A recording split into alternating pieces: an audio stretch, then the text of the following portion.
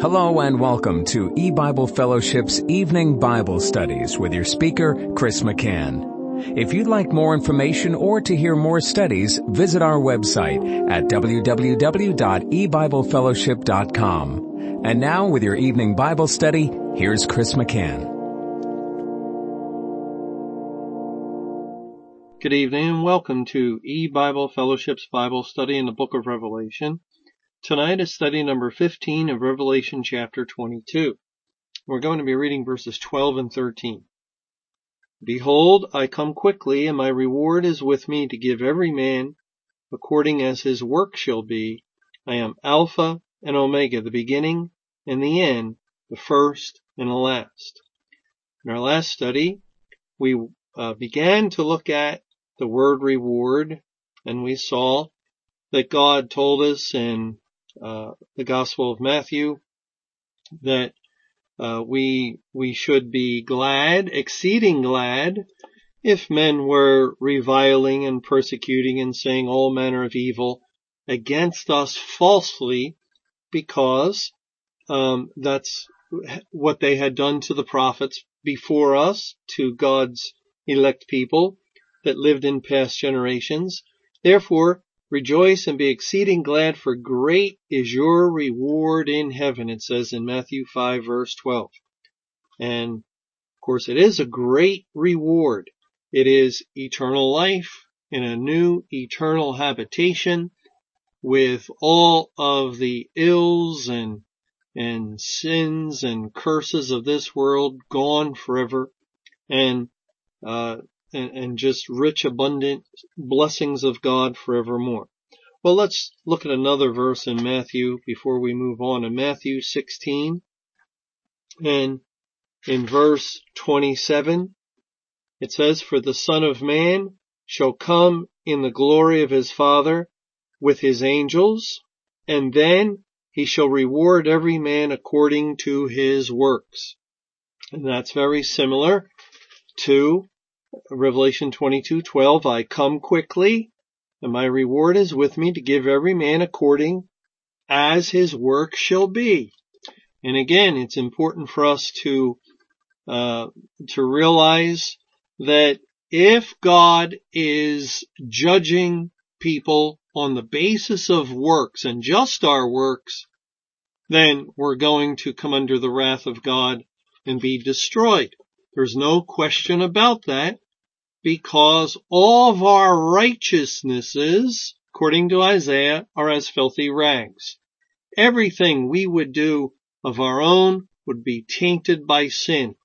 And therefore, it is through Christ, through the work that Jesus did, that cleanses the sinner and cleanses the work of sinners, those that have become saved, and makes their works acceptable in the eyes of God, or that which is a good work. Otherwise, without being saved, everything is evil, and everything is just an attempt to get right with God through works.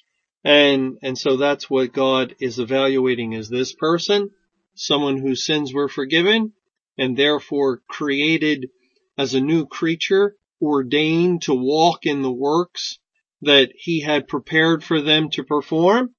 Very well. You're a child of God. Enter into the joy of the Lord. And the other, well, you may have handed out tracts, and you may have given funds, and you may have read the Bible a lot, and you may have done this or done that, but you lack one thing: you were never born again, and therefore your sins were never forgiven. They are upon you, no matter what kind of work that you have done in your professed Christian life. That is not acceptable to God.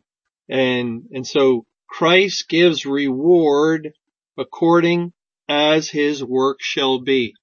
And the reward for good work is eternal life. The reward, or the wage, for evil work is death. the wages of sin is death, and sin brings death and destruction, and the reward finally is to be annihilated for the unsaved person. It is to be destroyed forevermore with an everlasting destruction from the presence of the Lord. Okay, let's go on to the next verse, verse 13 of Revelation 22.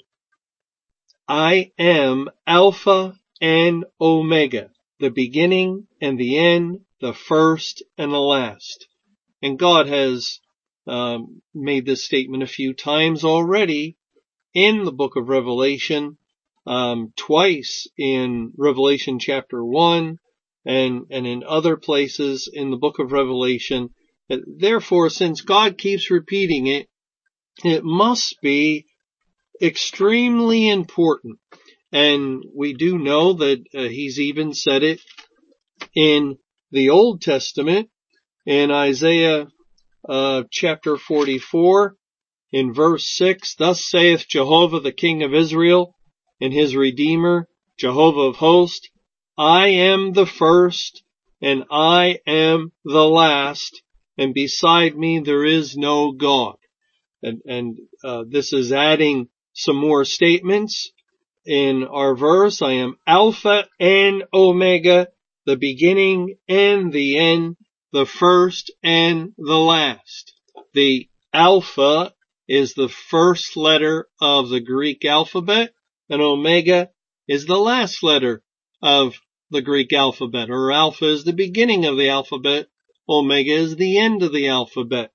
And it's the language of the New Testament, and it would be like someone using the English alphabet saying, I am A, and I am A, and I am Z. The first letter to the last letter. And it indicates Christ's preeminence, that he is first, and of course it's a testimony that he is God, because God is first, who is in the beginning but God, as we read in John chapter 1, verse 1, in the beginning was the Word, and the Word was with God, and the Word was God. The same was in the beginning with God. All things were made by him, and without him was not anything made that was made. So Jesus is the Word made flesh, and the Word was with God in the beginning, and the Word was God. So the statement that I am, and even with that declaration, I am, it is a reference to the burning bush, and to the time when Moses approached, and God showed him the fire in the bush, and at one point Moses asked, the children of Israel will ask me, who sent you? What is his name? What shall I tell them? And God spoke from the burning bush and said, tell them, I am that I am, the ever-existent one, the Almighty God is the great I am. And Jesus, of course, is said many times in the New Testament that he was God through the declaration, I am. Before Abraham was, he told the Jews, I am. And so here too, I am Alpha and Omega, the beginning. And that means he was the Word in the beginning with God and was God and the end.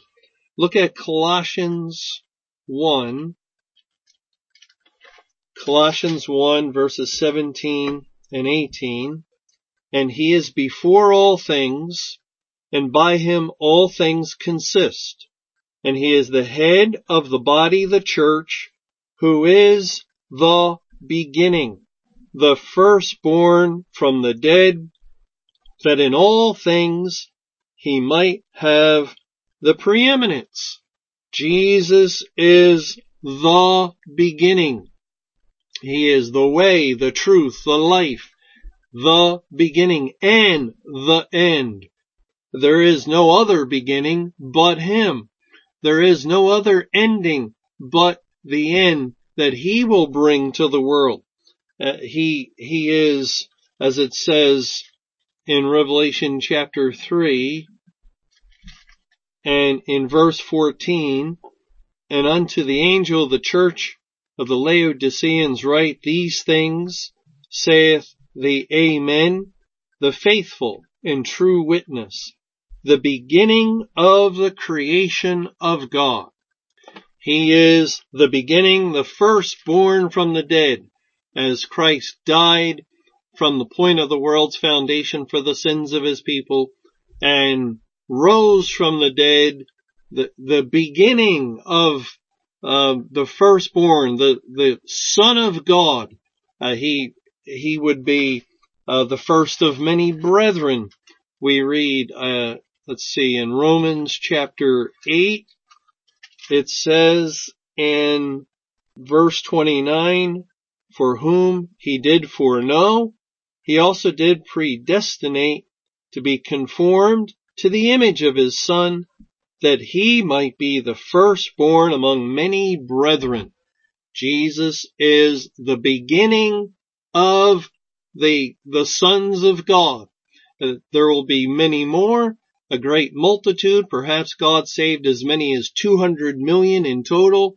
But Jesus is the firstborn Son, the first to rise from the dead. And the rest will follow and have followed. And God has granted all the rest of the first resurrection of the soul. And now many out of that number of the whole company of the elect, whose names were written in the Lamb's Book of Life, await for the completion of the resurrection, for their rising from the dead and being brought into a glorious new heaven and new earth with a glorious new resurrected spiritual body. Well, we can see how Jesus is the beginning in many different ways. He's the beginning, the Word that was with God. He's the beginning of the family of God, the sons of God. He is the beginning of this whole creation because He spoke in the beginning and created all things. And so very definitely, when Jesus says that He is the beginning, the child of God nods his head in understanding, in agreement, and without any doubt, of course He is. Of course He is. We know that He was the beginning here, at the foundation of the world. He was with God. He created the world itself. He is the beginning. No doubt. We're assured of it. We know it absolutely. But He also says along with that, He is the beginning and the end. The end. And it's in the same verse. It's in the same statement. It's joined together with the word and. It's a conjunction linking the two. And so if there's certainty regarding Jesus as the beginning, there should be equal certainty regarding Jesus as the end. He is equally the end. He's equally the Omega, or He's equally the last, as well as the first. This is what God is indicating. Jesus is the end, the last. He will finish what He began. He will conclude the matter of salvation, the matter and that would be concluded with completing the salvation of His elect by resurrecting them and bringing them into the new heaven and new earth. He will conclude the matter of judgment with this world. It's not going to be left hanging. It's not going to be some sort of perpetual continuation of earth just for the sake of allowing earth to continue so people can have birthdays or they can have anniversaries or so they can enjoy their pursuits and going after the sinful pleasures of life. God has a purpose. He has a timetable as well. He accomplishes things according to His will. He works them out according to His program of times and seasons. The Bible says to everything there is a season. And there is a season for wrath, a season for judgment. And there is a time for the beginning, and the beginning has come. God fulfilled the beginning. There is a time to allow history to unfold and for generations to rise and generations to pass, for people to be born, and now there's a time for man to die. There's a time for the sinner to perish from off the face of the earth. There's a time that those that have rebelled against God and shaken their puny little fists against Him in their sinful arrogance and pride, we don't need you, God. We don't want you, God. We want to do the things that we want to do, but just keep the sun shining and keep the rain coming and the fruitful seasons, yes, and give us all these other blessings that come along with this earth. But other than that, depart from us. We have no need for you. We're doing just fine on our own. And so does time continue? Does day after day go on forever? Is this world going to exist forevermore? And the Bible's answer is clear. No. No, it will not. Love not the world, neither the things of the world, for the world passeth away.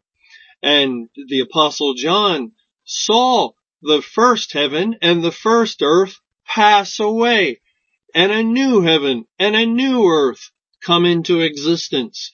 God's people are told by God, the God that cannot lie, the God who is faithful and true, and all of His promises certain, of what He will do, what His intention is, what His plans are for this earth and for that which is to come, the eternal earth, the fulfillment of the promise to Abraham long ago of a habitation that will be given to his seed, the elect, wherein they will dwell forevermore.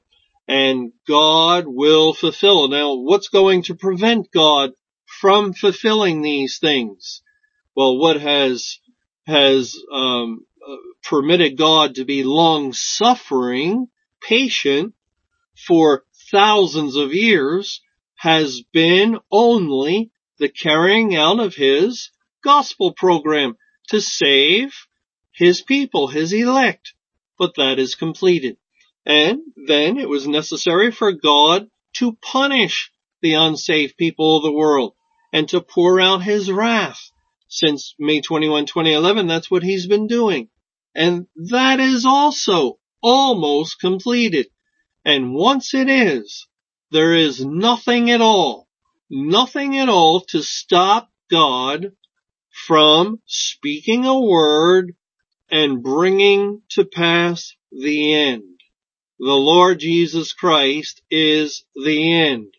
He's also, the Bible tells us, the resurrection.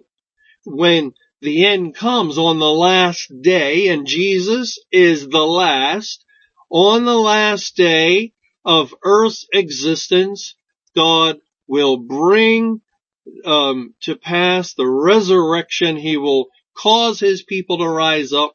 Well, Christ is the resurrection and the life. He is the end also and the last.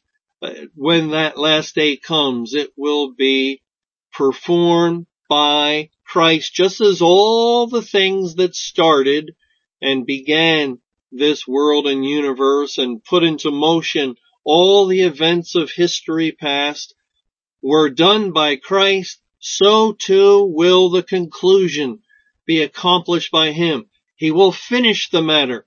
He will end things related to this present creation that has seen corruption and been sin cursed, and be done with it. And he'll put it away, and it'll never come into mind ever again.